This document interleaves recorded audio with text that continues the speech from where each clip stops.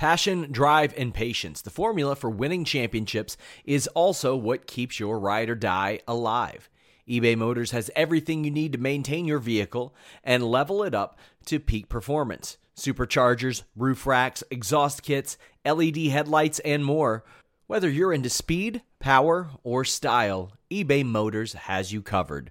With over 122 million parts for your number one ride or die, you'll always find exactly what you're looking for. And with eBay Guaranteed Fit, your part is guaranteed to fit your ride every time or your money back. Because with eBay Motors, you're burning rubber, not cash. With all the parts you'll need at the prices you want, it's easy to make your car the MVP and bring home huge wins. Keep your ride or die alive at ebaymotors.com. Eligible items only. Exclusions apply.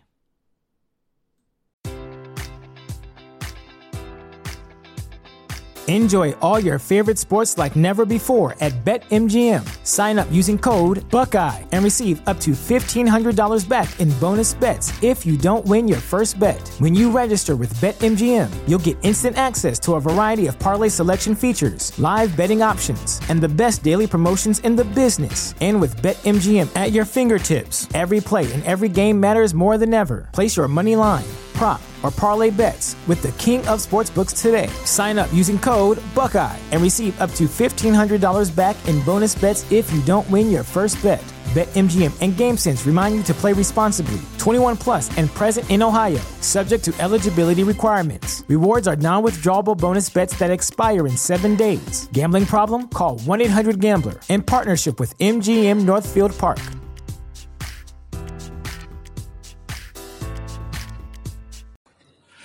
Hello, welcome everyone. AEW Double or Nothing post show. I messed it up so much in the doing the preview for this too. AEW Double Nothing. I'm Jeremy Lambert, joined by my two good buddies. First, from Bleacher Report, Phil Lindsay, back from last year. We had to bring you back after last year, Phil. How you doing, man? 2 years in a row, man. Very happy to be here. Very happy to be here. This is the Double or Nothing crew. If I can, continue to hold down this job and keep doing it, because also joining us from Post Wrestling, he was at Double or Nothing 2 years ago. Andrew Thompson. Andrew, what's up, buddy? Phil and Germ, it's a pleasure to be here with y'all two good men, man. Always.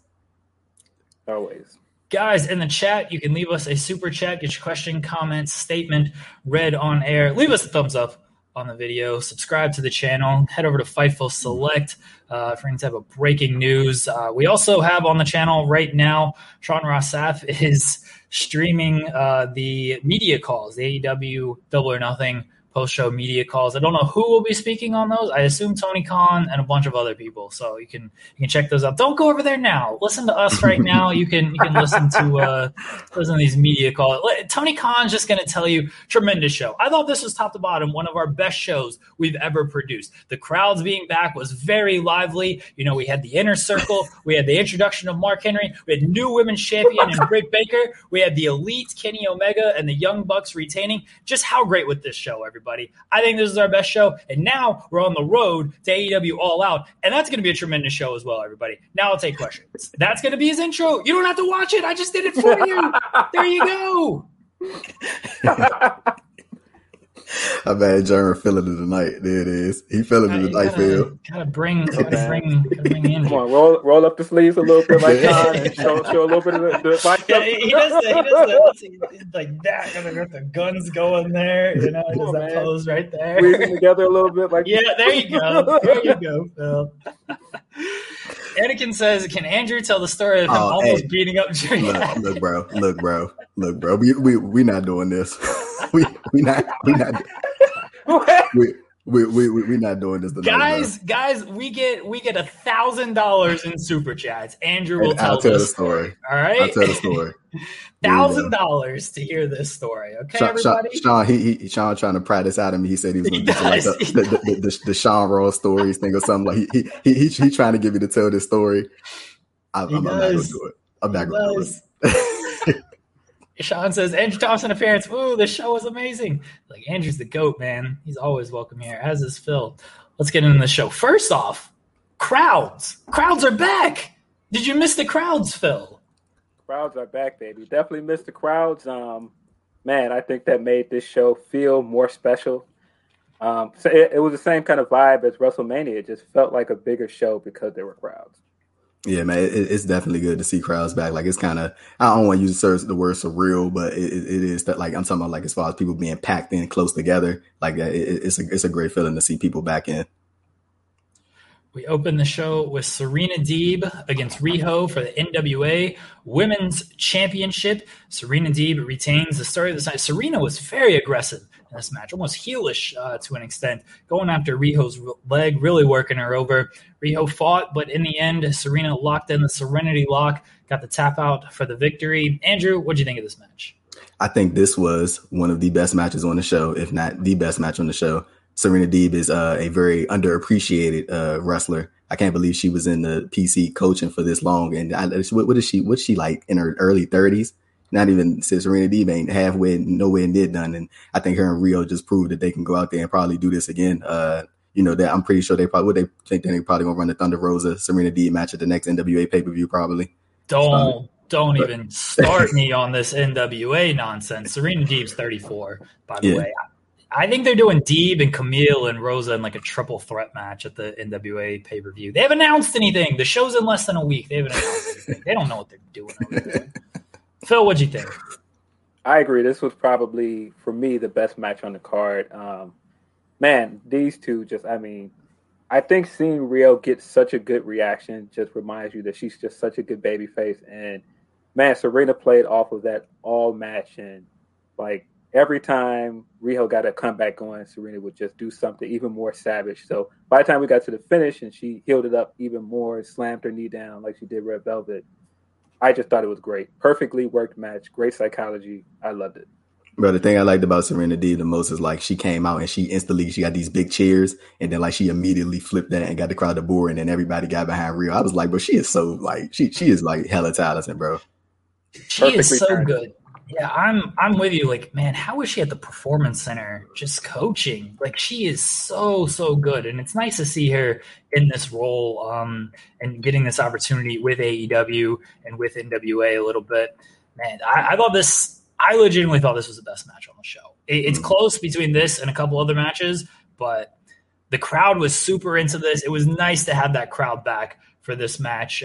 First match on the show, and I thought it was the best match on the show. I'm not too surprising that Serena retained, considering she is kind of more NWA than Riho. Kind of weird if Riho went to NWA Power Studio. So that feels like a weird setting for her. So yeah. I thought Deeb winning was the right call. But I love this match. I thought it was tremendous. Yeah, they made sure to tell us several times during this match, Riho is in the U.S. for good, guys. Riho's moving to the U.S., guys. Riho has moved to the U.S., guys. I'm glad she's here.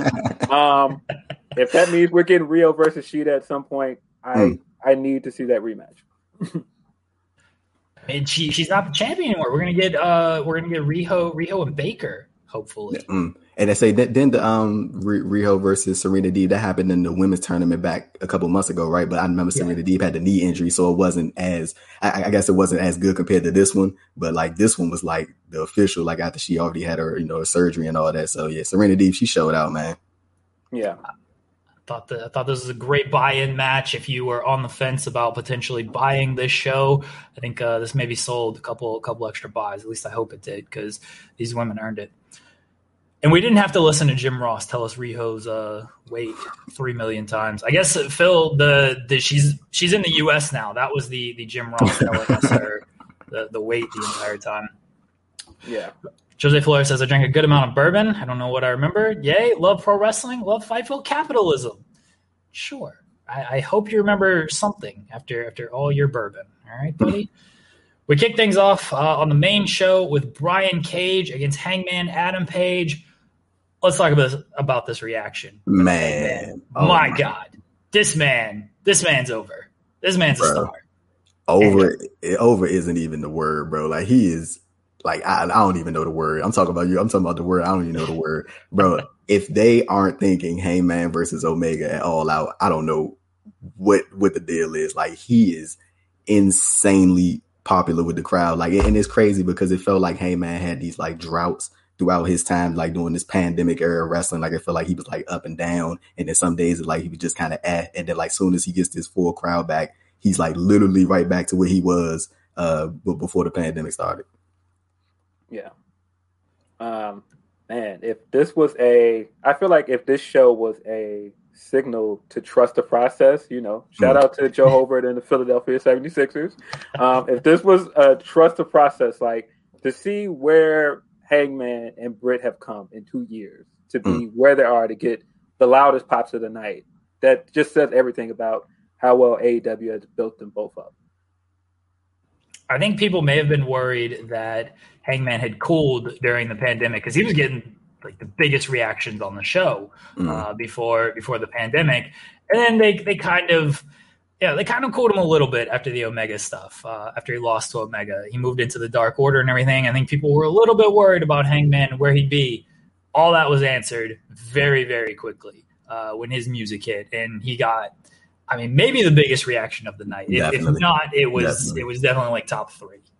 Yeah, for sure. Like, and I gotta give a little bit, just a little bit credit to Brian Cage. I think he is a really good heel when he has the people to play off of. Like you can tell, like I think people like to dislike the character Brian Cage, and he played really well off Hangman. And I just think they just meshed real well in the ring together. Brian Cage is about to be a babyface after this. Right. So Cage was in control, and then Hook and Ricky Starks come down. They're trying to help Cage out. He's like, no, I told you guys to stay back. I got this.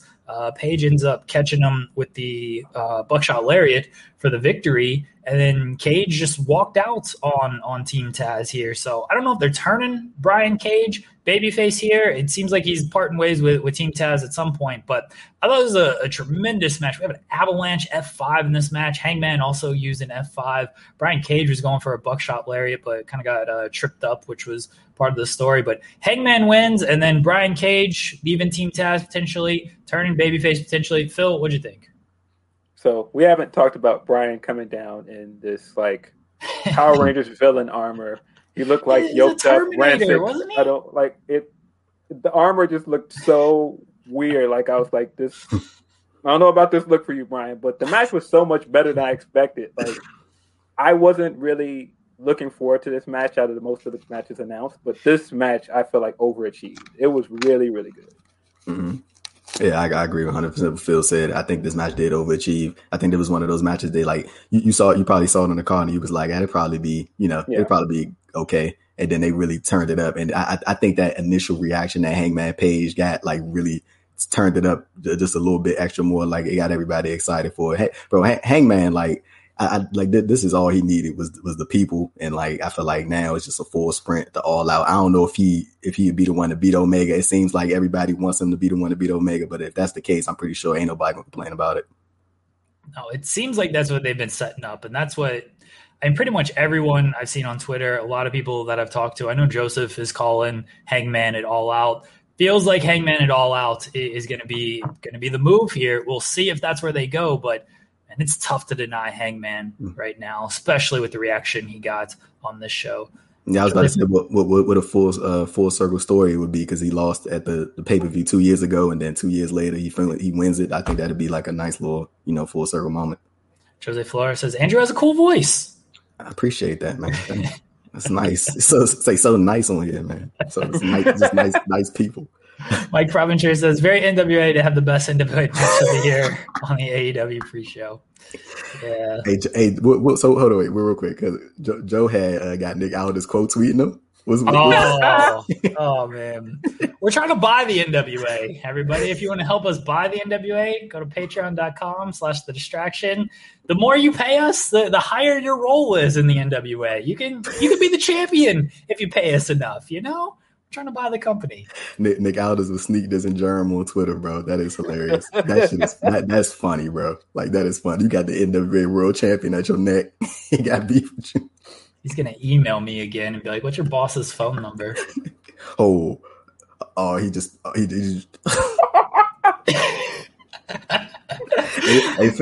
Phil. Come on, man. But Brian says, I survived AEW Double or Nothing. I'm moving on. Had to send y'all some love.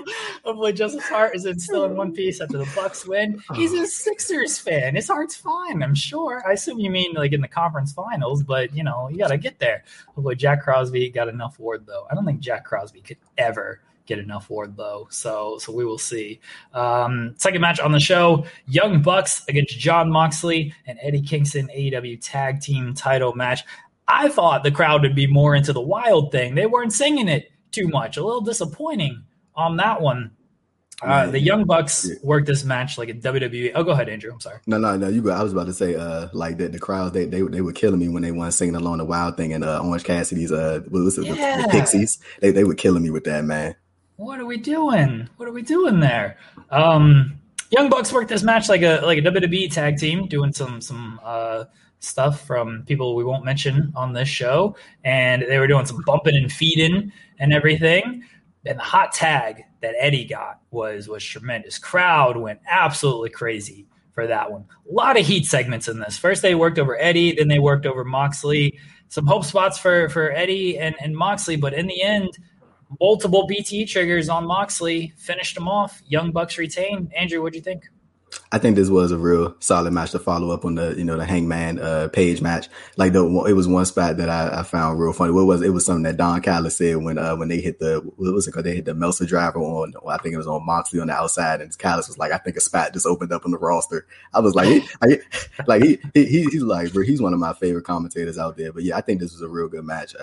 I kind of thought that they were going to give it to Mox and Eddie, for the feel good moment. But I like looking at it hindsight 2020. I probably think, maybe the Young Bucks were probably the best option because I think Santana and Ortiz might be up next. Yeah. Man, I've said this plenty of times on Twitter. The Bucks should just never go back to being baby faces. They're just so much fun as heels. Even their tights having the label on it that said tights and then the other label that said pockets. It just, all of that stuff is just hilarious to me.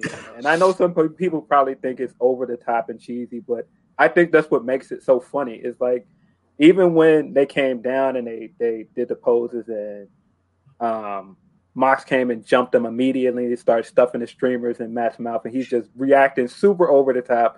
All of that stuff is hilarious. The match itself was really hard hitting, really good storytelling of, them keeping Mox in the middle of the ring and just like decimating them, just pelting them with super kicks. And then when Eddie comes in, at some points I was like, ref, get one of these guys out the ring. How long are you going to keep these guys in the ring? Like get one of these guys out the ring. But I think it worked because they did enough damage to keep it interesting. But yeah, it never looked like Mox looked weak in this thing. They had to hit him with 3 BT triggers to put him away. Yeah, I thought it was great.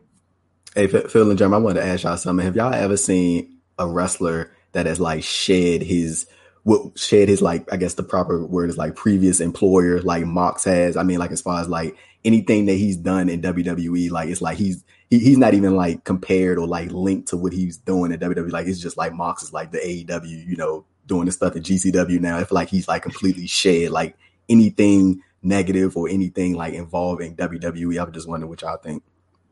He's definitely no longer Dean Ambrose. Yeah. Maybe Kenta. I feel like Kenta has completely eradicated all the Hideo Itami stuff. But yeah, Mox, I feel like that was the other thing. When he came out and they were swinging the shoes around and walking through the crowd, they looked like tremendous stars in that moment. It just was so cool, man. I think the difference, at least for me, between Moxley and Kenta is one, he was Kenta beforehand and, pretty big on a big stage with ROH and Noah and everything. Hideo Itami was just a 205 Live NXT guy. Ambrose was world champion. He was main eventing shows. He faced Brock Lesnar at WrestleMania. Now, yeah, completely different dude. To me, he's the top guy in wrestling. Yeah. Outside of Reigns, if I'm doing overall draft picks in the entire wrestling world, probably take Reigns 1. Probably take Moxley 2. He's tremendous. I love that dude. Jose Flores says, Phil, Young Bucks rule. Yes, they do. There was a little bit of heat. People getting mad. I was saying the Bucks put on a good story here. You know, it goes against all of the narratives everybody wants to run with on Twitter. But why do people think the Young Bucks like can't tell? I never understood that. I never got it. I feel like somebody said that and people just ran with it. Yeah.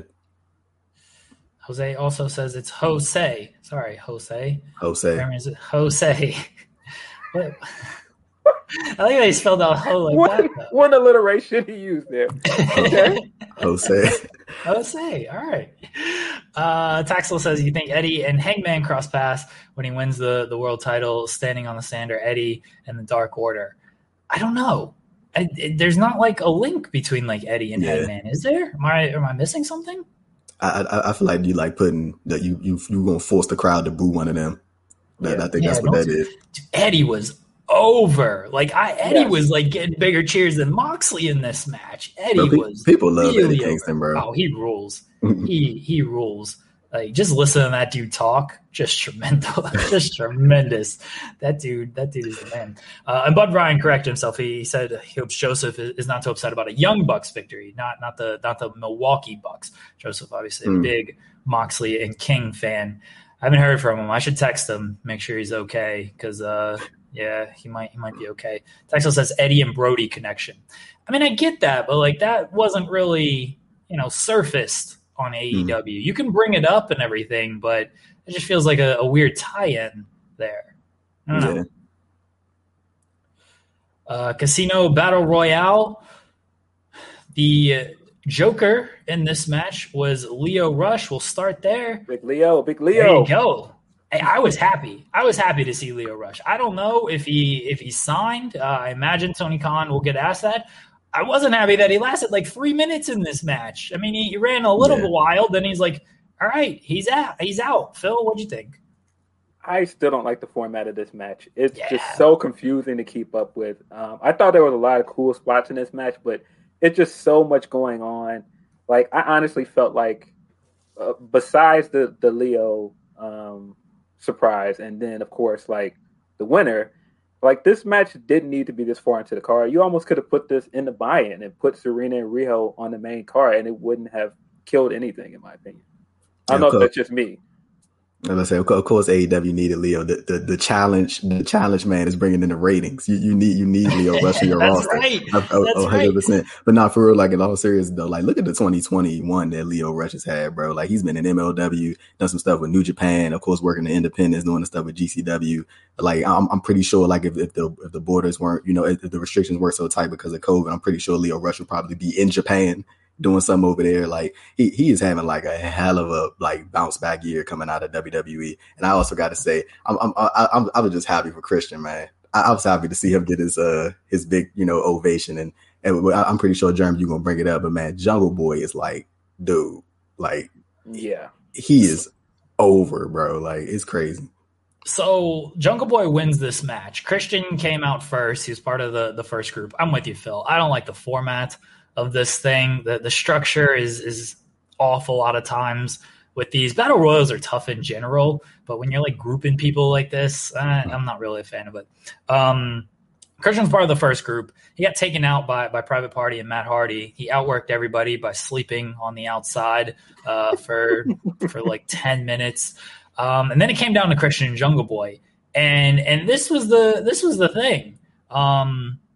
The crowd kind of turned on Christian here. Like they wanted Jungle Boy to win this match, and they were pulling for him big time. Christian seemed like the obvious favorite on this, and they went with Jungle Boy, and I respect them for doing it because they could have just easily gone with Christian. I figured this would be like a Dynamite main event that they would do since the next pay-per-view is so far away. They went with Jungle Boy. Listen to the crowd. Jungle Boy's going to get his title match in 2 weeks. Andrew, what do you think of Jungle Boy winning? Yeah, I definitely think this is the right decision. Like, of course, I think like because the interaction that Kenny Omega and Christian had on Dynamite a few months back, I instantly thought that that was probably going to be the case some way down the line, like at a Fight for the Fallen or a Fyter Fest show. That was probably going to be the headlining match. But like just listening to the crowd, bro, like it was too obvious to like and I think you need to further build your young stars, man. And Jungle Boy is clearly one of their young stars, and they'll give him the world title opportunity. I think he's gonna show out when he gets in there with Kenny.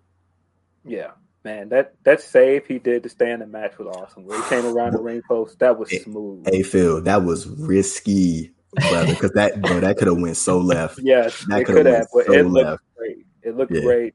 I thought the finish of the match looked great, and man, I was glad to see Jungle Boy get just unanimous cheers and get the win. I thought that was the right decision. Oh yeah, Phil and Germ, we got to talk about. I was one of my biggest surprises on the show. No lie, I was surprised at the reaction that Max Caster got. I thought people was gonna boo him for real. I thought he was gonna go out there and people was gonna boo him. He choked. Bro, Andrew, you can't tell me this man did not choke during his rap. Look. Okay, he messed up at the end. He was going, but Dustin Rose wasn't giving him no play. Dustin Rose was like staring like harsh. He was like, "Look at me, Dustin," and then he was like, "Yo," and then you had JR mocking him on the commentary talking about "yo." I'm like, come on, man. But I thought they was gonna boo the hell out of him when he got out there, and they popped for him because I think it was the beat, because the beat go hard. We're not gonna say it act like it don't. Yeah, it does. the beat goes hard on that song. But yeah, like he did mess up at the end. I know what you're talking about. I like Max Caster. Max Caster. I was glad he got a cheer because he deserved it. I was sad he went out so early. I was like, why is he going out this early? He did Papa Doc that though. That yo Papa Doc. He Papa Doc it a little bit right there. No, I expected this. I've been saying it for weeks that he was going to thrive as soon as the live crowd came back. If anybody on that roster can play off a live crowd, it's him.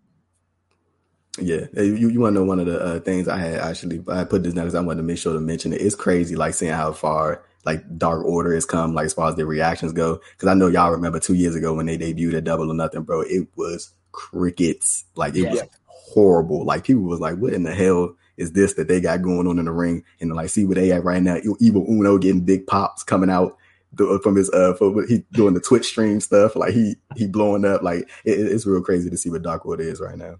And Brody elevated that group so much. Bro, one of the saddest things, I'm pretty sure a bunch of people have mentioned this on social media just over the last couple of weeks, but like the fact that he didn't get to, get that big moment, because, everybody has talked about it before, Phil. We've been on podcasts before, Jeremy, we've been on podcasts before, talked about it. Like the fact that he didn't get that big moment in Rochester in his hometown, but that's probably like one of the saddest things, because I'm pretty sure that crowd would have went ape shit for him if they would have got to see him live.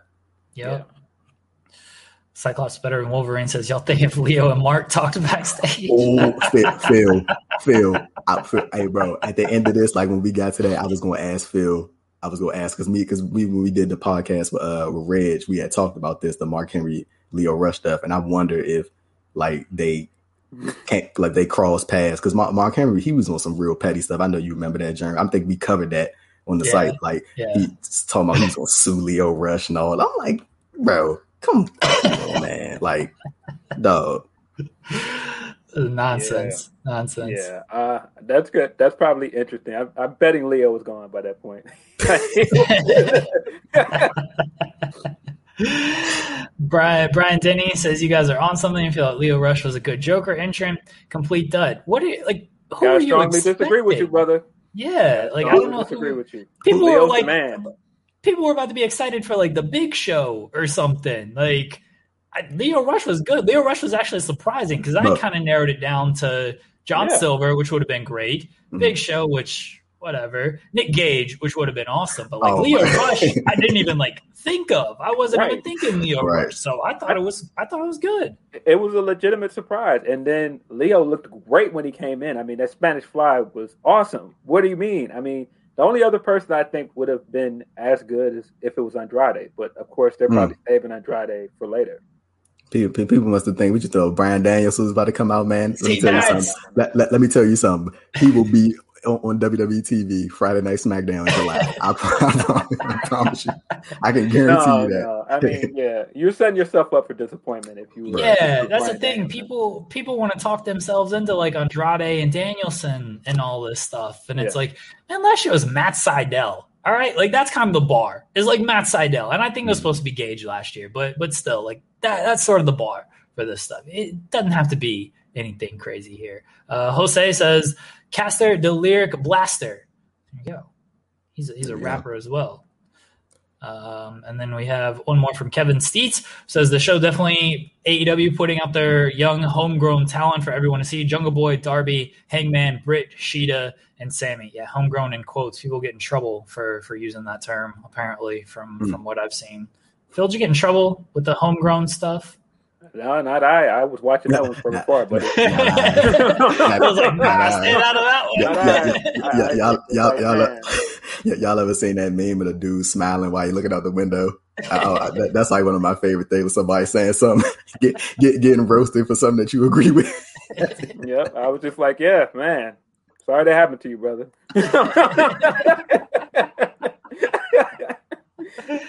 Oh my goodness, man. The Blaster Kid sends in a super chat. Blaster Kid, if you have a text with that, let me know. Send that in there. Use some stars with it. All right. Oh, I know what's coming. I heard the gas. I know Phil, you know what's coming next. I heard the gas. Cody and Anthony at Go-Go. Oh, Cody comes out with an ode. Our American hero, Cody Rhodes. Hey, Jeremy and Phil, I was an honorary Brit for this match. I'm telling you. I kept seeing the tweets, bread and beans. Cody comes out with an ode to his father, Ric Flair, by wearing an extravagant robe all decked out in America. So corny, bro. Oh my God. Like, look, Jeremy, I know you gotta do your thing, bro, but like, I can't take it no more, bro. He is the most elite corny person like I've ever seen in my life. Like, bro, all elite corny, bro.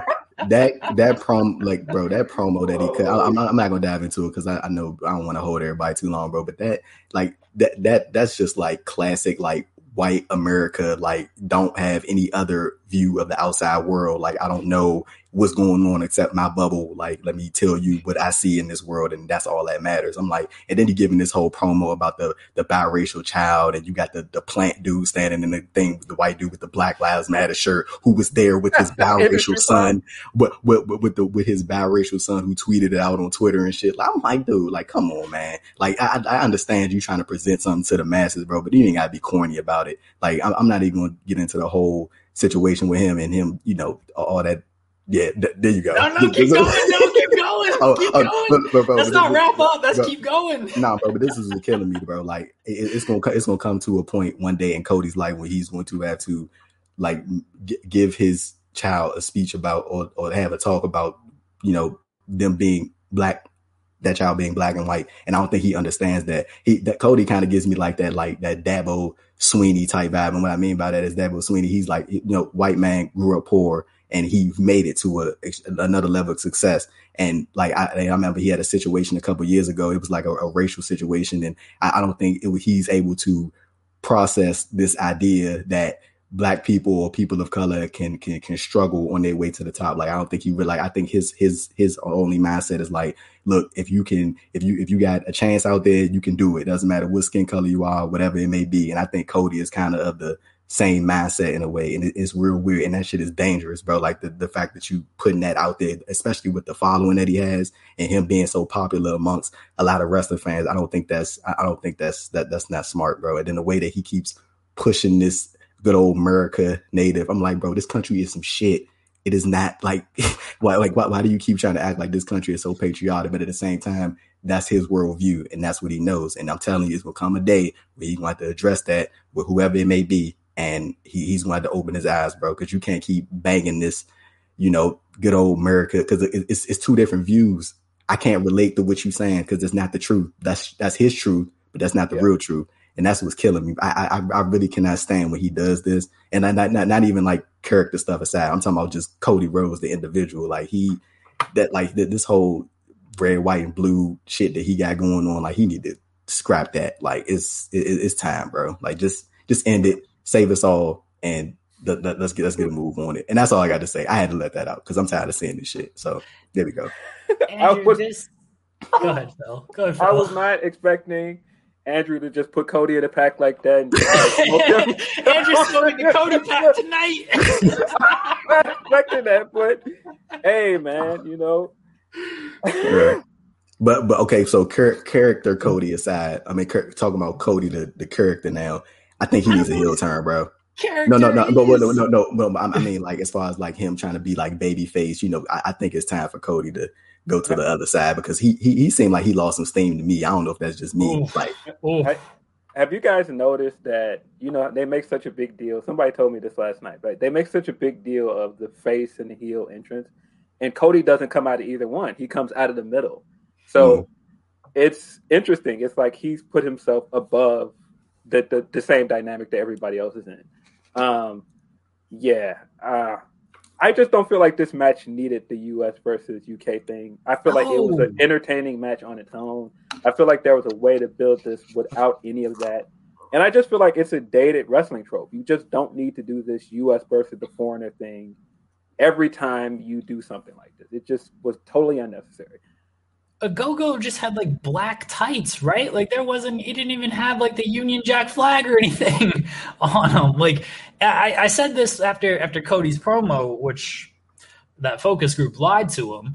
But focus this month, bro. Hold on, wait. I mean, you know DDP and Dean Malenko, DDP, because that's his focus group. They're like, yeah, good. So it seems good. Dusty would have loved it, bro. He said focus group, bro. What focus group? What focus group? I'm pretty.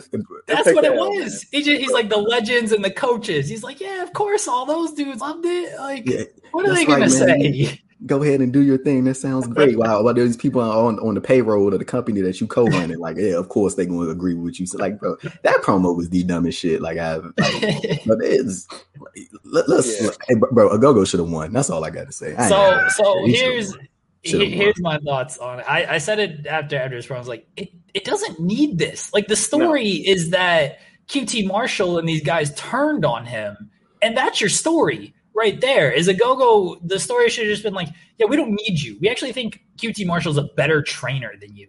Like, that's the story. You don't need to do America and US type stuff for this. And as far as this match goes, one, it was too long. And then Cody winning in the manner that he won, and it's like, what are we doing, dude? Like, this is what we're doing. You know, Ogogo's been wiping all these dudes out with one punch. Cody eats like 15 of them, and he's fine. He hit like a couple body shots, an uppercut, and Cody's like, I'm good. Let me just hit hit the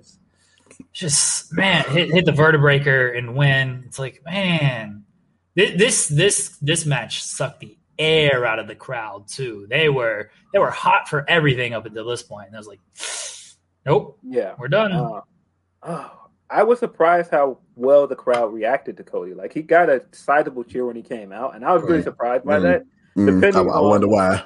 I mean, we are in Jacksonville. We're in Florida. Yep. Florida, man. So he got like a sizable reaction, and then I felt like that didn't last throughout the match, because I felt like the match it dragged on too long, and then I don't feel like there were any spots where it ever felt like Cody was going to actually lose this match. No. And I mean, I got to give Ogogo all the credit in the world, because he looked great. Awesome Olympic slam at the beginning of this thing. I popped for that. Great looking frog splash. He looked great. This was like a great debut for Ogogo. And I mean, to give Cody some credit, he did bust out like some stuff we haven't seen him do. Like, he bust out the cattle mutilation and the vertebraker. But this match needed to be much shorter than it was. It went on way too long. Mm-hmm.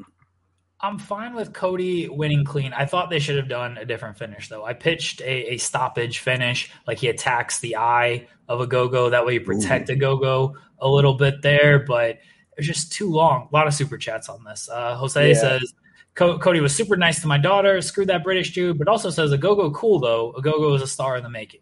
So I don't know which British dude he doesn't like, if Ogogo is cool. Carlos Easy says, we are all British tonight. Let's see here. I got to scroll and find them. Shay Angel X says, what do you think is next for Cody? Any more foreign villains he can find to be the dream one more time? Man, Andrew said it, but go ahead, Andrew. I was gonna say people are gonna be real sick when he take that TNT title up on Miro. I'm telling you, you laughing. Barbarian threat, man. Oh man. And yeah, Phil, I was laughing like, oh no way. Phil's like, he's probably right about that. that sounds like a good threat. Hey, I know we're gonna get to a next match, but like, dude, I was not expecting Miro to be this over. Like, he's like getting like great reactions, bro. Like, I was surprised. I'm happy for him. Carlos Easy says American Dream, corny roads. Yeah, it is. Jordan Hanley says Cody has no self-awareness, unlike the Bucks. That's true, man. At least the Bucks and Omega, they kind of get it. Cody, I don't know. The Bucks and Omega, they do the smart thing. Yeah. Be quiet. Just be quiet. Be quiet. Ortega says the most dangerous person in AEW is Tony Schiavone. I don't get that reference. Anybody get that reference? I know. I don't know, man. What's next for Cody? I could see him going back into the TNT title scene, but man, they've got to figure out what they want the direction for him to be in and make this big enough matches for him. Because if it's just, bring somebody else in, put them over, you got to figure out a way to do that other than him just getting these long, extravagant introductions like he did tonight and then predictably winning. It doesn't work. Cyclops better than Wolverine says after tonight, Cody is dead too. He pulled the Triple H book. Yeah. You want to know what could be next? They probably gonna try to run Cody Aldis at All Out. Oh no! I don't think they want to touch Aldis. Honestly, if they wanted to, they would have done already. Dante says Brandy could have really helped Cody here and isn't. She could have. Maybe. I don't know. Like I said, I think he's still over with the crowd that enjoys Cody. I just think you've got to get him out of that crowd. Yeah. That crowd. Yeah, I mean, he's gonna get that reaction in like Atlanta and all those other places. He's gonna get that reaction. Yeah. Cody says Wyatt Russell's U.S. agent from Falcon Winter Soldier. I don't watch the show. Phil apparently does though. Come on, man. Yeah, he's the replacement for Captain America, and he just doesn't get over it. It's like, yeah, what we really want is more Shotty on our team, and kind of like Falcon. And we're still getting, Wyatt on our TV. We don't want Wyatt. Give us Big Shotty. D'Lo Dig says I laughed when Cody changed his music again. I'm glad the Snoop is gone. I didn't like the Snoop version. So wasn't I'm good. glad we're back to the regular Kingdom. The Snoop version wasn't good. No. Guys, get in your super chats. If I missed one, I apologize. We had a bunch of comments and everything during the Cody match, so I had to kind of catch up on everything there. Before we get into kind of the second half on the show, it is a Sean Ross Sapp run-in. Double or nothing? More like double and nuttin'. When you go to BlueChew.com and you use that code FIGHTFUL, maybe you just spent money on a pay-per-view. Maybe you've sent us a super chat, something like that. Maybe you're like, that wallet's looking kind of light right now. How about free? Use that code FIGHTFUL. You're going to get your first shipment of BlueChew.com for free. It's a unique online service that delivers the same active ingredients as Viagra and Cialis, but in a chewable form at a fraction of the cost. No doctor's office, no awkward conversations, no waiting in line at the pharmacy, nobody looking at your mail and saying, oh, wow, wiener pills. None of that. It comes to you in a discreet package so you can come not so discreetly from your package.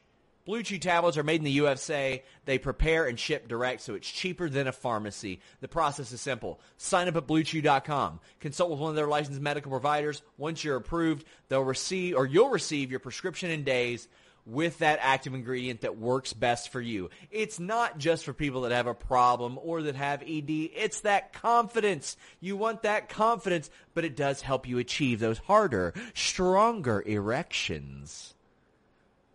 BlueChew.com. Code FIGHTFUL. Put on your best pay-per-view performance. Go double or nuttin'. Hey, bro, Sean wild, bro. He is wild for that last double. This man pulled out a dildo on Wrestle Talk, all right? Like, That's how you feeling? Yes, the Dong Lord. He's just over here, just pulling out dildos and stuff. Like straight like that, huh? What are you gonna do with this? Just like yeah. What are you gonna do with this man? Kimchi said Cody. It was a super chat. Said Cody is part Cuban. He claimed. Yeah, motherfucker got 0.5% Cuban. Talk about he Cuban. People be killing me. He need to get off Ancestry, bro. Get off Ancestry. His mother's Cuban, right? Oh, I think that's what it is. I take that back. I apologize. Phil got him with that one.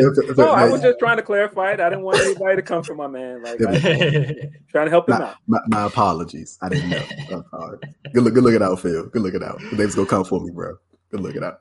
AEW TNT Championship match. Miro against Lance Archer. Andrew said it earlier. Miro is over. This man is over. He's been killing it since he dropped Kip Sabian and everything. The thing he did on Busted Open, where he's talking about AEW in my home, just come here to murder people, go home, spend my money. Tony ain't my boss. He's my business partner. He's cutting these promos. Oh, Miro's great. I love this match. They beat the hell out of each other. Two big, meaty men slapping meat.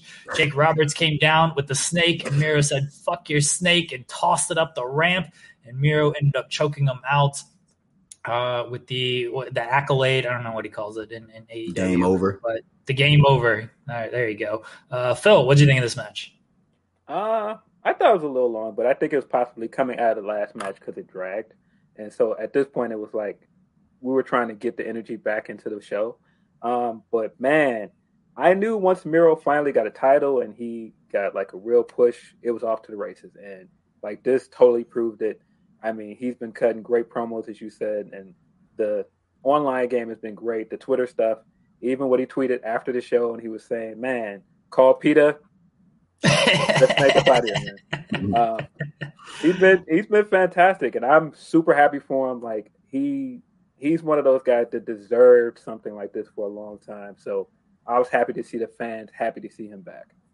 Yeah, he's definitely like living up to what everybody thought he could be, and I think they're doing a real good job right out of the gate, building him like as a strong TNT champion. Like he got the win over Dante Martin, and then of course he got the win over Lance Archer. I think it's inevitable down the line that Darius is going to come back and try to avenge his brother's loss and get a TNT title match. Like Miro is like he's on like clicking on all cylinders right now. I'm trying to think about like who could be next to challenge him. Hopefully, it's not that scenario that we talked about just a few minutes ago. But I think it's gonna be somebody that somebody they can work with in the ring, and somebody that's gonna be real smooth. And yeah, Miro, he's doing like an excellent job, bro. I love this version of Miro. He's been tremendous. Archer, I wonder where he goes now, because it seems like Jake Roberts and him maybe going separate ways. And Archer is a good promo. Like he doesn't really need Jake Roberts to be there as a promo. I think Jake can help somebody else in that role. What do you see for Archer, Andrew? I don't even know, bro. Like, I really can't call it right now. But I was going to ask you. I was like, do you kind of feel like sometimes like Jake kind of, and I like Jake Roberts, but I feel like Jake Roberts. Like, I still think that promo that he cut on Cody back last year in March, that was like one of the best promos from that has happened in AEW so far. But like it just feels like Lance just kind of outgrown Jake in a way. Like he doesn't need him around him like to speak for him. Lance can just do his own thing. And like I don't know what it is, it's just like not clicking anymore. But like as far as Lance goes, like maybe just put him on a nice little 5-match win streak, just to build him back up, and then whatever happens from there happens from there.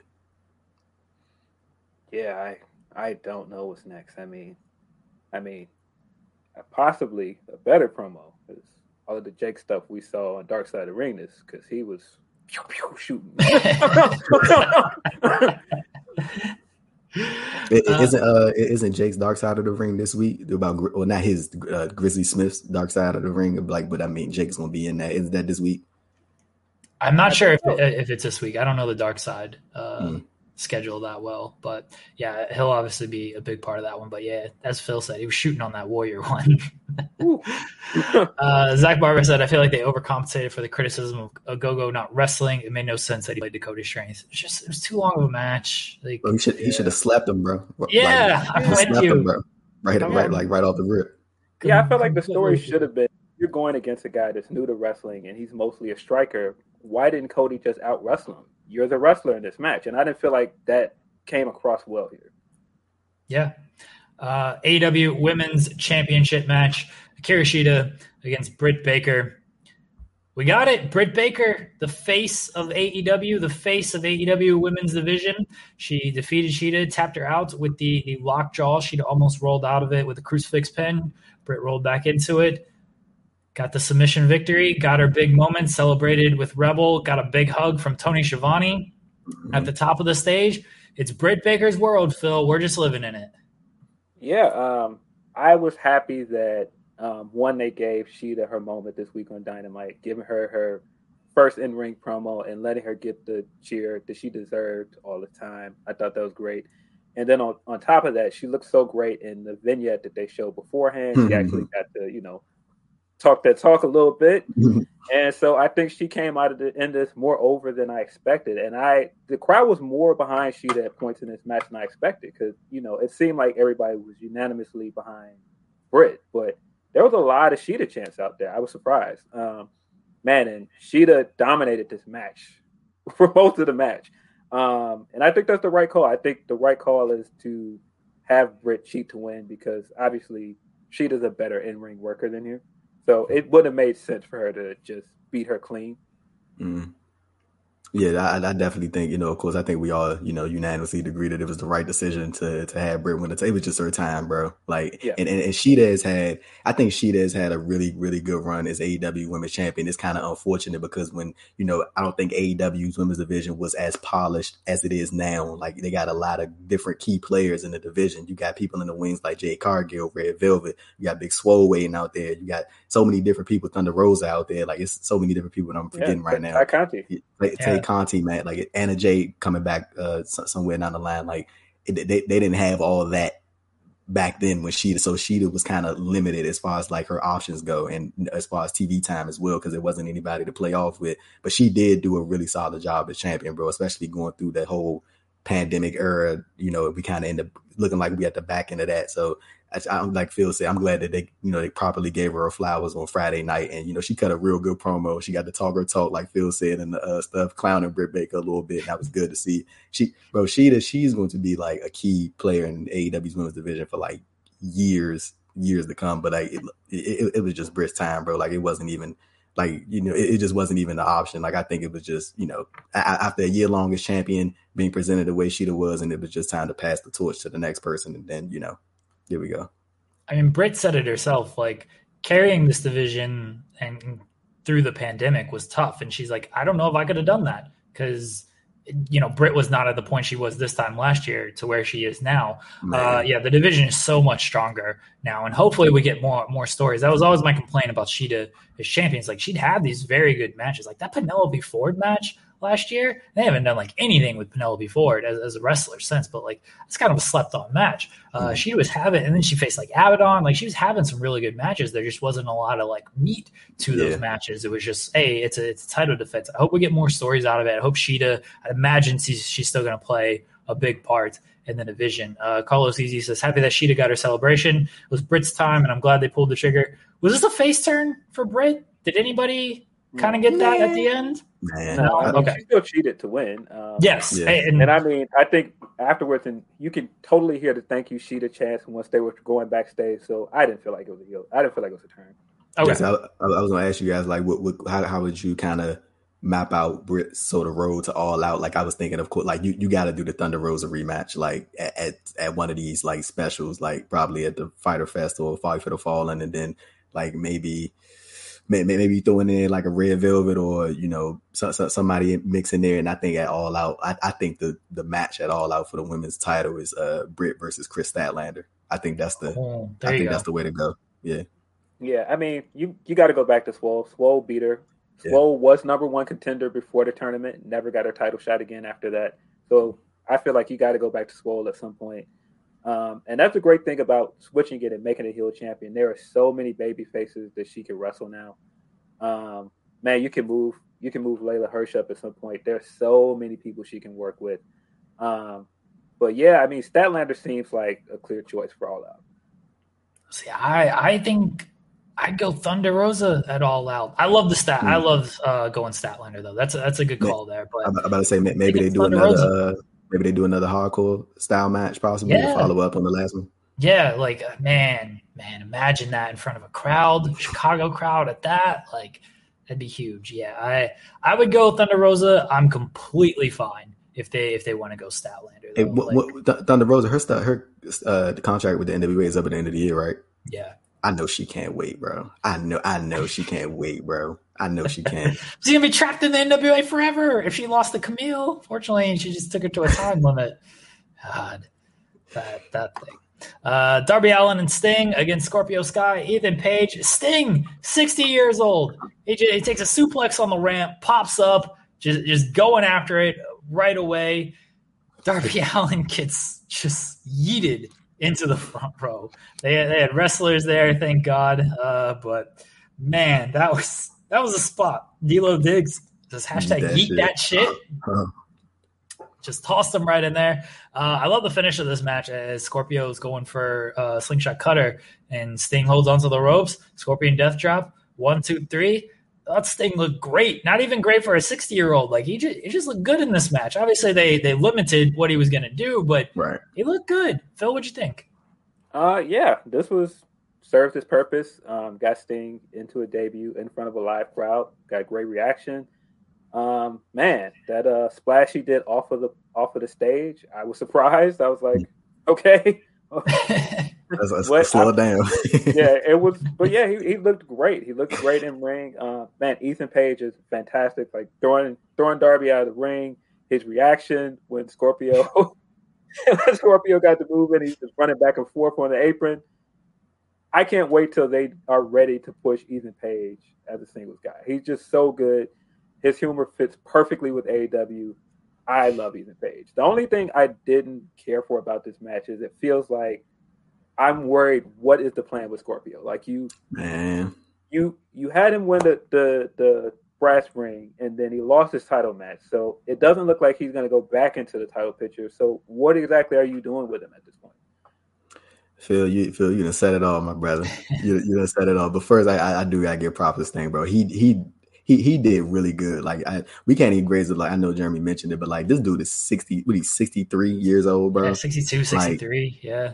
He did great for somebody his age, bro. Like he performed really well. He still looks in shape. You know what I'm saying? He looked like he take care of himself. So like, props to Sting for sure. Like I'm glad he got that big hoorah moment. Crowd went crazy for him to see him get the win. But like, I think Darby Allin's gonna be fine. Darby Allin is over. Like he's stamped in. Like he's good now. Like Darby's stamped in. I think Ethan Page is sort of finding his way a little bit, like Phil mentioned, bro. But I don't know what it is. Like it just feels like they haven't been able to find like that one thing for Scorpio Sky for like to really sink his teeth into it. It's just not. It's just not clicking. I don't know what it is. Like I felt like it was at the beginning with him and Ethan, but it feels like Ethan is kind of like rising above him a little bit, like just as far as like the character stuff, and people are starting to like pay attention to Ethan a little bit more to Scorpio, and it's like I don't know, man. Like I feel like Scorpio's a good baby face, but he can be a good heel at the same time, and it's like it just seemed like he just never recovered, like coming out of like that, or not recovered, but like it was just never anything more after he won the AEW World Tag Team titles. I remember when all that stuff was happening, he was over as hell, and then like it just went away. He was the first person to pin Jericho. He was the first person to pin Jericho in AEW. Well, yeah, I mean, but see, even after that, I feel like he was prepared. He was on a good trajectory when he cut that promo on Dark, and he had all of that momentum. I remember. And then he got the TNT title match, and then just lost, and that was it. And then, so when I figured when he won the brass ring, I was like, okay, that's it. Like they're gonna put him back in the title picture, and then he just lost, and I was like, okay. And I think he's still in a good spot. I enjoy him as a heel. If when they go back on tour, he's back to doing, this is the worst town I've ever been in and stuff like that again. Cool. But like, I feel at this point, he's ready to be in a title picture, whether that's the TNT title picture or the world title picture. You've got to move him up at some point. You got to do something to progress him forward. It seems like Scorpio, like throughout his AEW tenure, like he has these like moments where it's like, okay, this is when they're going to do this with him, and then they like never had. Like I even remember, what was that, the Late Night Dynamite show, the match he had with Ben Carter, and then I remember after that, everybody was like, okay, this is when they gonna get behind Scorpio, and it's like they did, but then it was. I don't know, man. Like hopefully, once they start touring again and going to different cities, then things will pick back up for them. But at least on TV every week, so It was weird. It was weird how he just like kind of split from SCU, and there was nothing much there. He just kind of like turned heel, and it seemed like he was ready for like a singles push to the heel. And then they just put him with Ethan Page, and I think their dynamic has been great. I think they've been a very good tag team. But Scorpio said it himself. He's like, we're two singles guys as a tag team. So I don't know how long he is for this. We'll see what they do with Scorpio Sky. Valba, I apologize if I screwed that up, is the man they called Sting. He can still do this. He can still do that. He's still big as a bull. Still quick as a cat. Did Jim Ross say that? No, that's that's the theme song. The man they call Sting. Oh, man they call Sting. He does this. He does that. He's big as a bull. Quick as a cat. You look fine. He looks cool. He's his own man. He's nobody fool. Man, they call Sting. Man, they call Sting. I do not remember this. That was the banger WCW theme, baby. You just reminded me with JR. Jim Ross did a call during the car match that I hated. I hated it. He goes, man, these two may be ladies, but they're not fighting like ladies. Ross, don't do that again. Straight up, don't do that.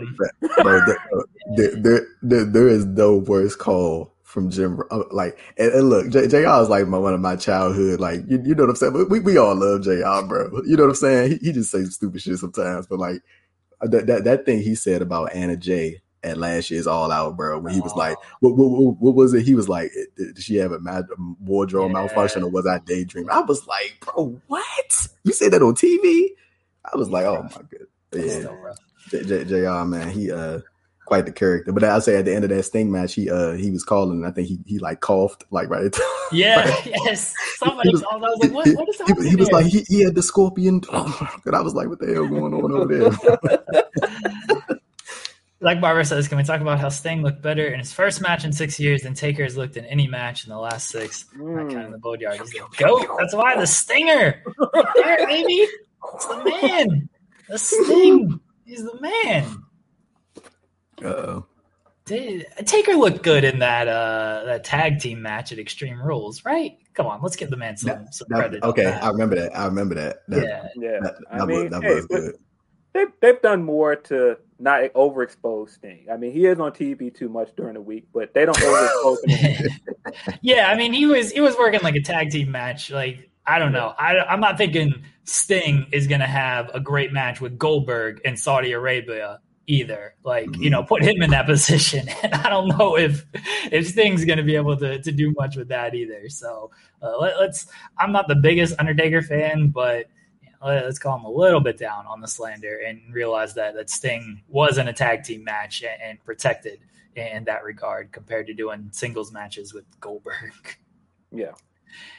AEW championship match, Kenny Omega, Orange Cassidy, Pac triple threat match. Omega retains after just a lot of shenanigans at the end. Yeah. Omega gets he knocks out the referee. He hits Pac with all the title belts, which I thought was hilarious, honestly.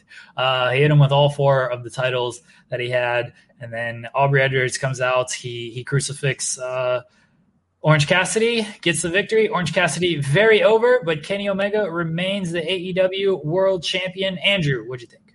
So, like, I was kind of like in it out for like the first 10 minutes of this match, but like towards the end, they really got me hooked. Especially when, like you mentioned, Omega started hitting Pac over the head with the belts at the end, and Don Callis jumping off commentary, immediately going to Omega's defense. Like, like they had like some really good near falls in this match. Like it was some points in there. Like I didn't think Omega was going to lose the belts, but like they did a good job of like making it seem like it was like a slight possibility that it could happen, like just maybe even a chance. So I think all 3 of them, like, they deserve their props for this match. And like I don't think there will ever be a point in AEW when Orange Cassidy isn't over. Like people love Orange Cassidy, and I think they did a real good job of establishing Pac as well. Because I feel like Pac was kind of just like the dude in there, like a little bit, like I guess leading up to it. But like as the match went on and you see what he can do, you get reminded of what he can do. It was like, of course Pac belongs in this in this match. But yeah, we got Omega up next at the Against All Odds show against Moose for the Impact World Title. So yeah, I think that's going to be a good one. I'm interested to see what they're going to do, and they can go a lot of different ways, like as far as Omega going forward. Phil, yeah. Man, this started slow, but once it hit its note, like it just took off. I thought this was one of the better matches on the card. Like Kenny coming out with all of the titles for this was the biggest flex in the world. Callis is hilarious. Like Andrew said, him yelling shit into the microphone and jumping off out of his seat and running down to help was hilarious. The undertone of him throwing the Impact title to Omega first to help him win the match. Long-term booking, kids. That was. I thought that was really, really clever. And then continuing to throw belts in was hilarious. Pac looked awesome in this thing. Like, I cannot believe that they were really using this guy as a cruiserweight. This guy should be in your world title picture. He's just too good. Man, that was one point where he low-blowed Cassidy and then just, like, turned around and jumped out, did a suicide dive, and then immediately jumped back on the post, came in, and did this 450 off the top, and did it all seamlessly. Like, it was amazing. He did several spots in this match that were just incredible. Cassidy never felt like a gimmick guy. Every time he used the pockets, like, it looked cool, and he did something cool, like, especially coming off the top rope when he did it. He did the like a senton he did off of the top rope with it, and then slid back in the ring and did the kip up, and it all looked great. Like, at some points, it looked like Cassidy could really win this match, and every time he almost won, the crowd was erupting every time. This was just a lot of fun, man, and I have to assume this is setting up for a one-on-one with Omega and Cassidy. It has to be.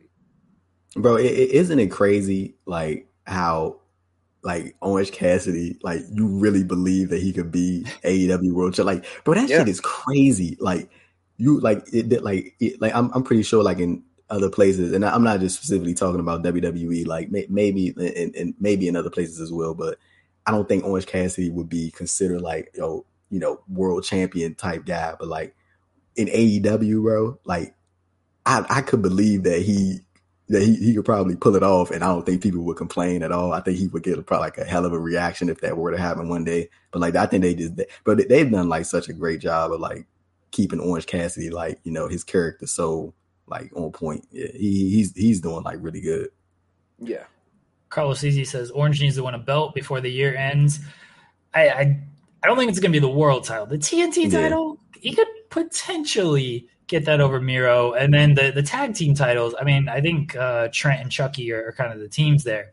They introduced the trios title at some point. That could certainly go to them. But he's over, like, without the belt. And, like, having the belt, I'm not saying, like, this guy needs to be champion, but, like, he just, like, doesn't need it. He's just a guy who just, like, doesn't need the belt. And don't Bray Wyatt him.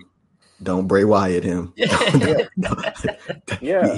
need it, bro. Yeah. But, yeah, I mean, I think this proved he's a main eventer tonight, man. I think he looked like he belongs in the main event. Mm-hmm. Phil Felice says the crowd lost it when he almost stole the pin. He's over. He's very, very over. And Carlos Easy said, can tell TK is a huge fan of the distraction after all those run-ins. So I wanted to mention this at the end of this.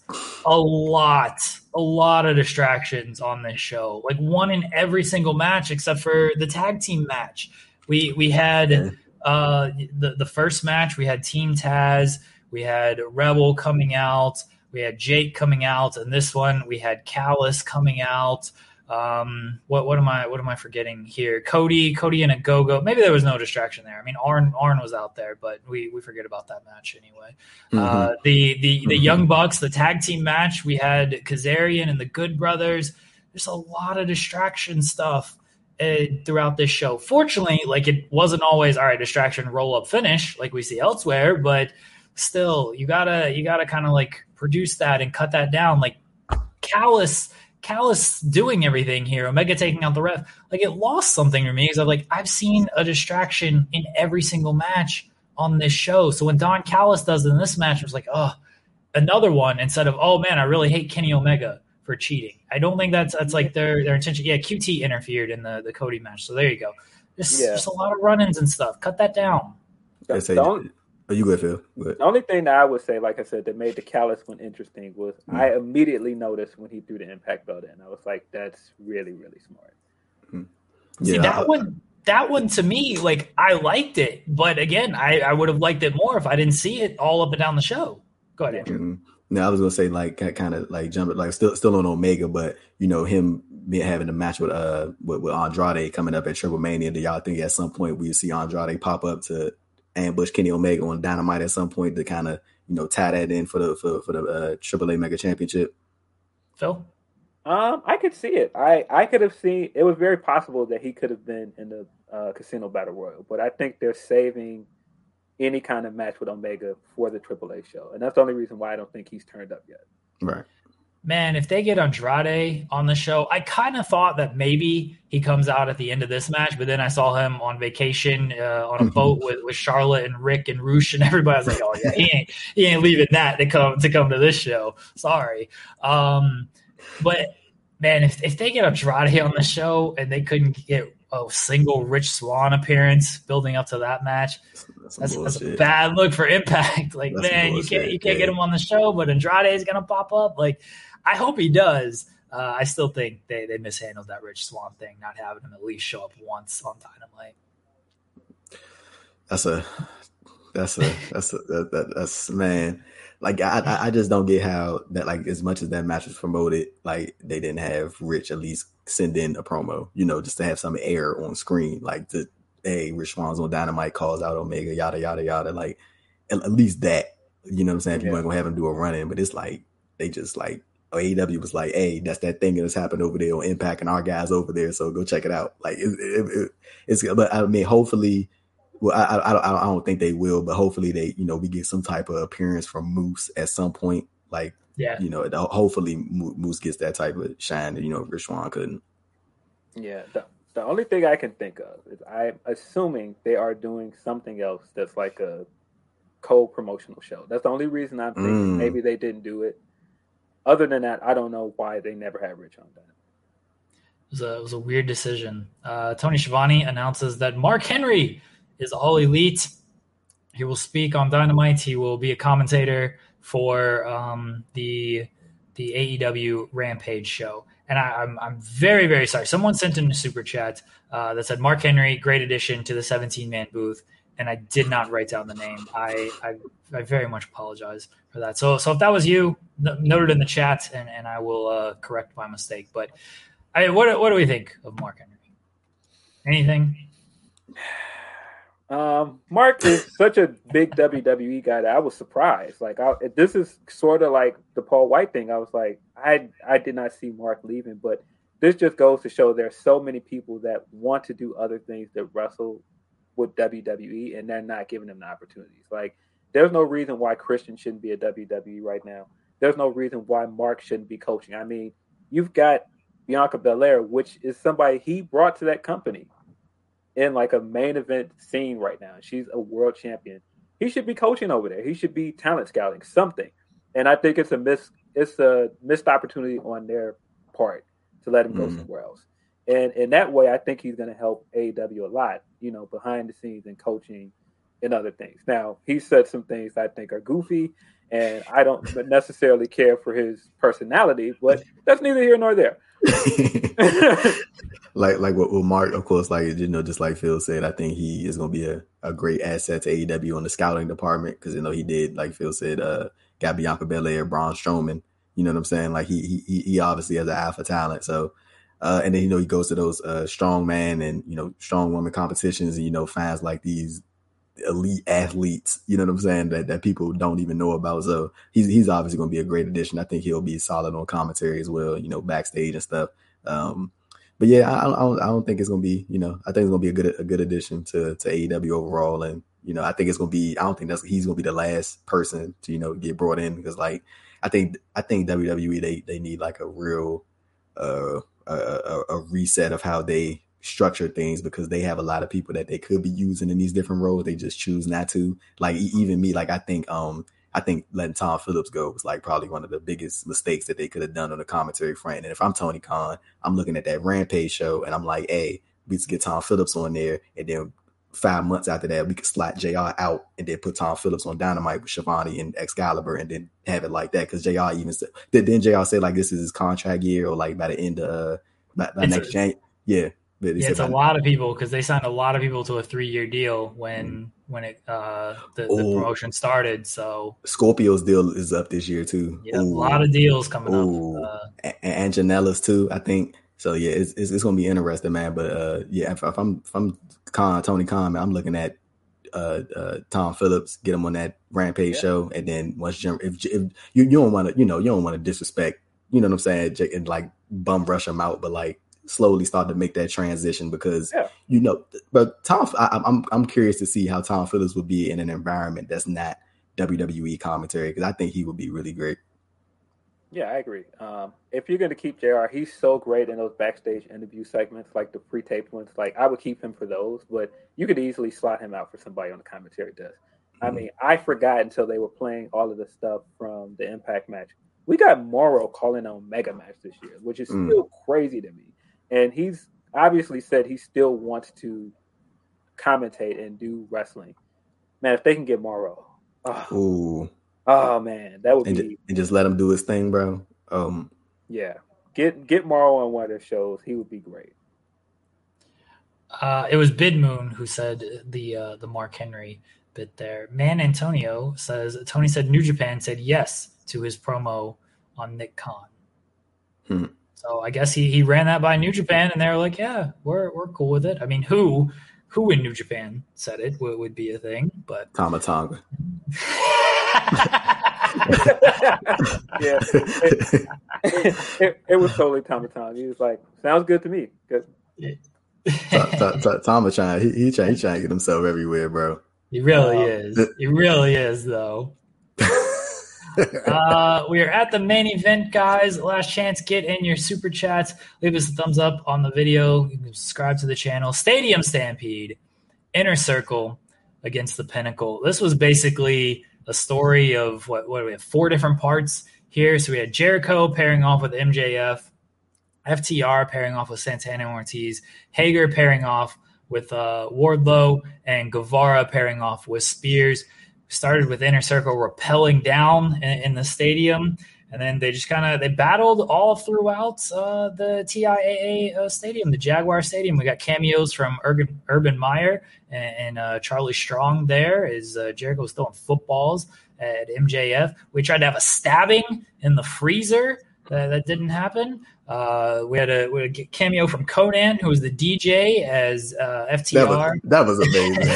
That was bro. Santana and them, like I like the part when they had Tully Blanchard like made him take a drink before they fought, and then Santana looked back and he was like, "You're," and then Conan was like, bro, that was great, bro. Conan is the man, bro. He's the man. They battled at the bar. Wasn't much of a party going on there. Not a lot of people there. They were watching the event. They didn't at the bar. I was say, hey Phil, you saw Baron Black get slapped, bro. Yes, my man Baron Black, man. Why you always gotta take the L, man? Like, come on, man. Catch the strays, man. Mind his own business, man. The other guy that walked in and Ortiz just smashed a bottle over his head. I was like, that guy was doing nothing. He was just sitting there. And then so Jericho and MJF battle actually into the live stadium. They're battling in the crowd and everything. MJF threatens to toss Jericho off the balcony. Doesn't happen. Jericho puts him to a table. We have Sammy and Spears coming out. Sammy runs him over with the golf cart, ends in the ring. Sammy hits the 630 for the pin. Andrew, Inner Circle lives. Everyone sings Judas. Everyone goes home happy. Andrew, what'd you think? Yeah, looking at the overall, thing of this, I think it was the right decision to have the Inner Circle stay together. I'm not, as everybody knows, I'm not the biggest Jericho guy or Jake Hager guy for that matter. But I think the group overall, they should have stayed together. And I think Santana and Ortiz, I think it's time for them to sort of still be within the circle, but sort of branch out into the tag team division.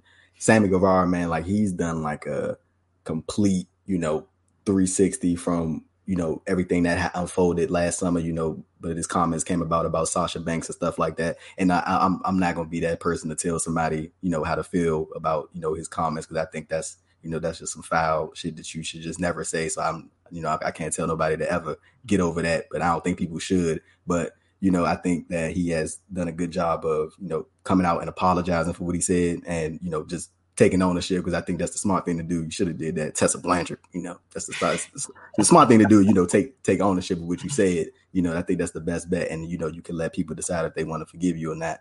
But I think Sammy Guevara has done he's done really well coming out of that situation and, publicly and, on screen as well. So, I think it was a solid job from everybody involved in the match. And, it was good. I know there was some parts at the near the end where people were like, let's wrap this thing up, man. It's getting a little late. Let's tie this thing together. So yeah, it was a good celebration. That was, perfect way to end the pay-per-view with the fireworks and all that good stuff. Phil? Yeah, I didn't know what to make of this. Having so much energy from the crowd and going to a cinematic match and taking your crowd energy out of it was an odd choice, especially in the main event. And then we started with this boy band entrance where they slid down lapel and walked up with the sparkly behind them. It was I was like, this couldn't be any more corny, but I was like, go for it. It took a while for me to get into the match because it was so cheesy at the beginning. But I mean, it's Stadium Stampede is supposed to be. But I think just because it was such a long card, it was like, okay. But it was still an entertaining match. I really like the idea of ending it with Sammy because Sammy technically cost him the Blood and Guts match because he did quit for Jericho, and having him kind of take over in the fourth and pin Spears, I thought that was great. Him withstanding the chair shot and doing a beautiful 630. I thought that was great. Oh, bro, that 630 was clean. I know. Yeah, bro. It's some of those I look at. I'm like, I know that hurt.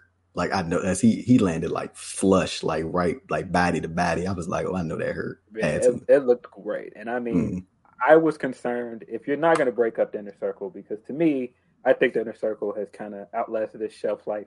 I think Sammy has outgrown them. And I think Santana and Ortiz need to be a tag team. I think it's just time. They are the best baby faces out of that group. And I just don't buy Jericho as a baby face, or Hager for that matter. Yeah. So I just think they just stand out and they're ready to move on.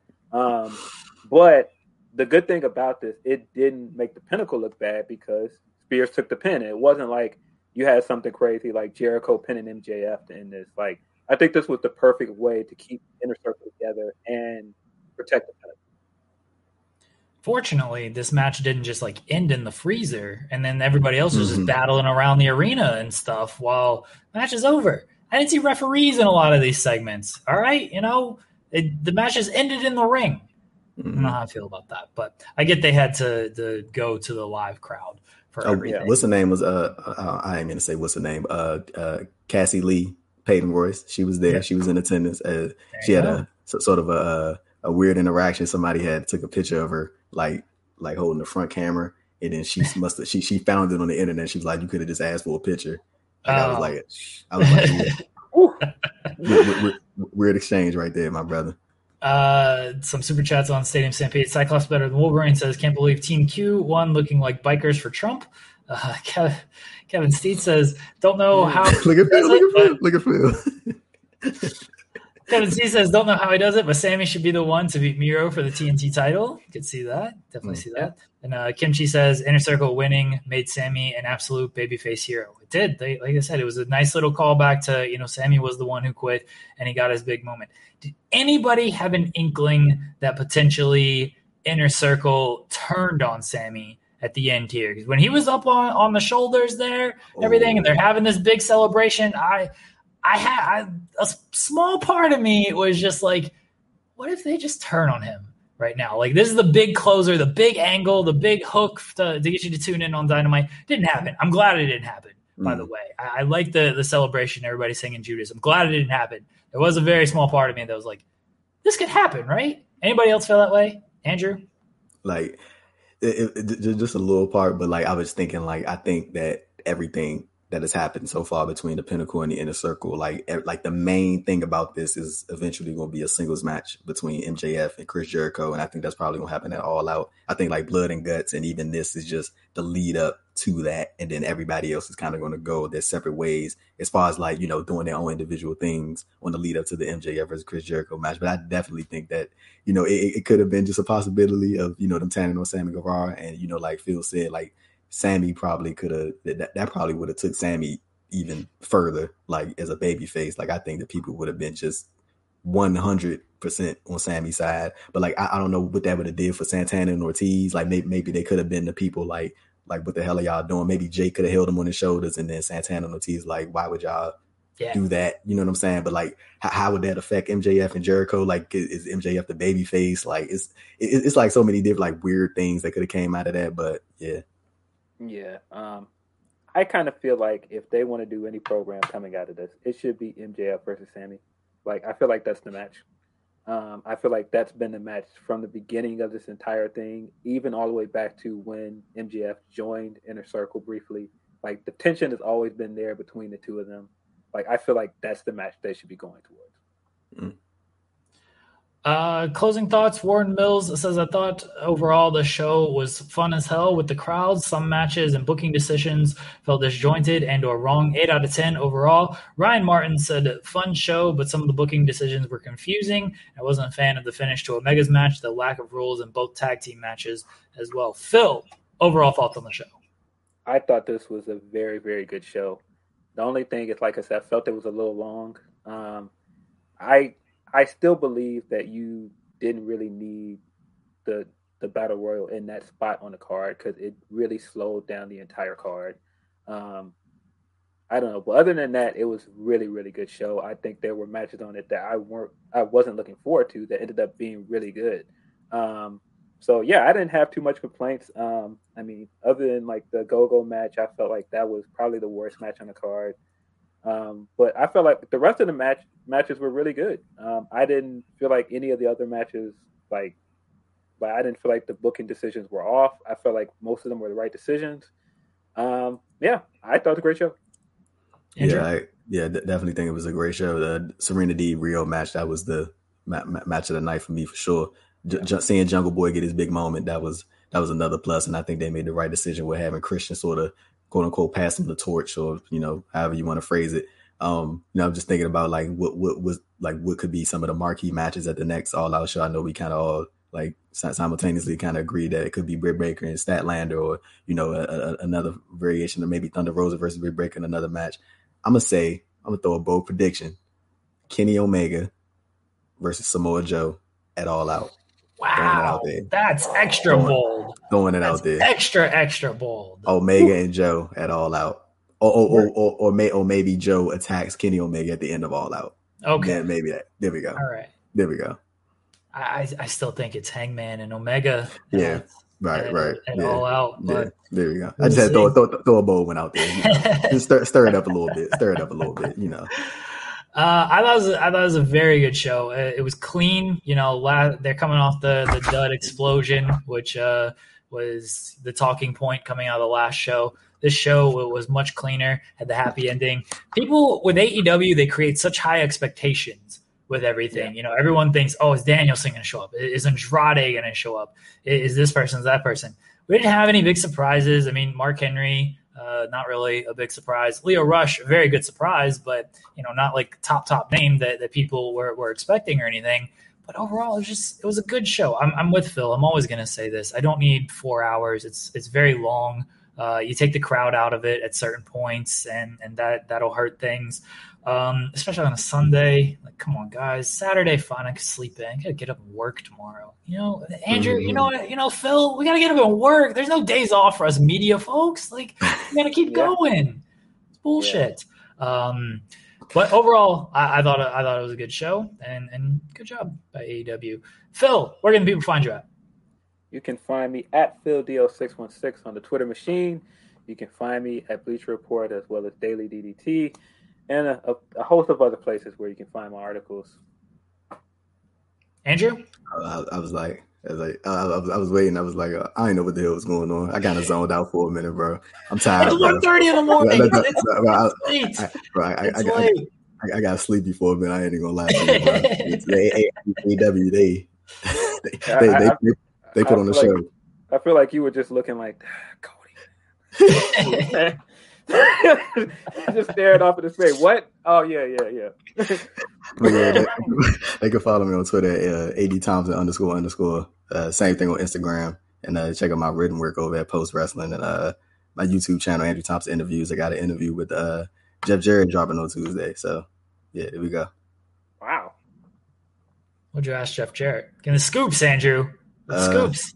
Talked about his departure from Global Force Wrestling, his leave of absence from Global Force Wrestling. Talked about if he would return to the ring, and he's a very close relationship with Santos Escobar, and he thinks Escobar is going to be on the main roster by the end of the year. Did you ask him why he didn't drop the title to Monty Brown when he should have? Ooh, I should have asked him that, bro. Somebody.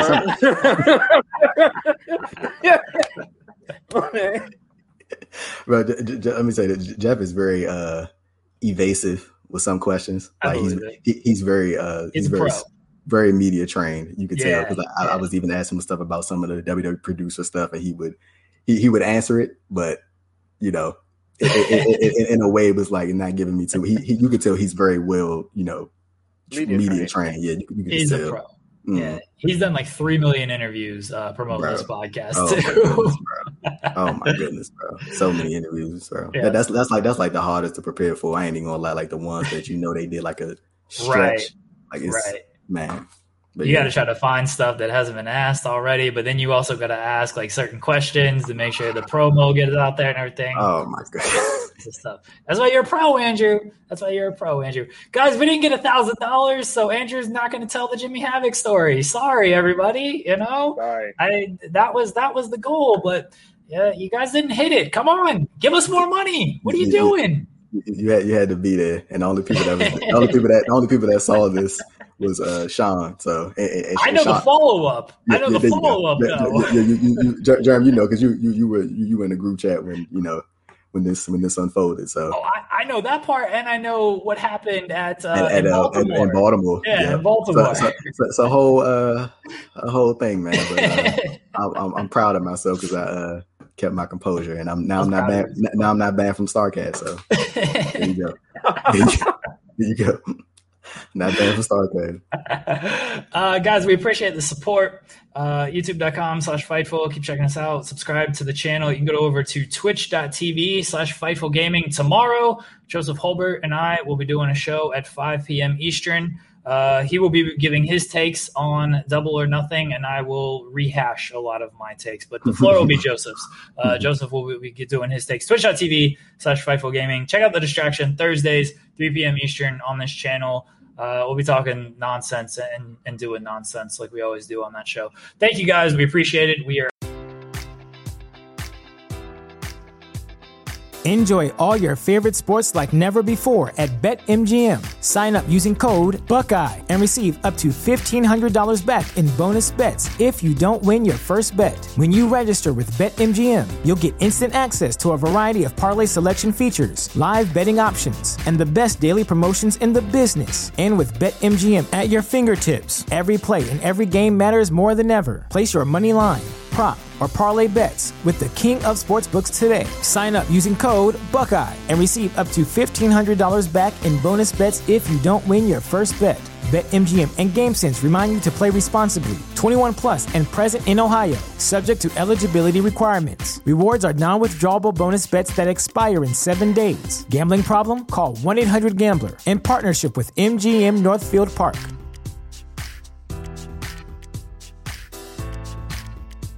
Say goodbye to your credit card rewards. Greedy corporate mega stores, led by Walmart and Target, are pushing for a law in Congress to take away your hard-earned cash back and travel points to line their pockets. The Durbin-Marshall credit card bill would enact harmful credit card routing mandates that would end credit card rewards as we know it. If you love your credit card rewards, tell your lawmakers, hands off my rewards. Tell them to oppose the Durbin-Marshall credit card bill.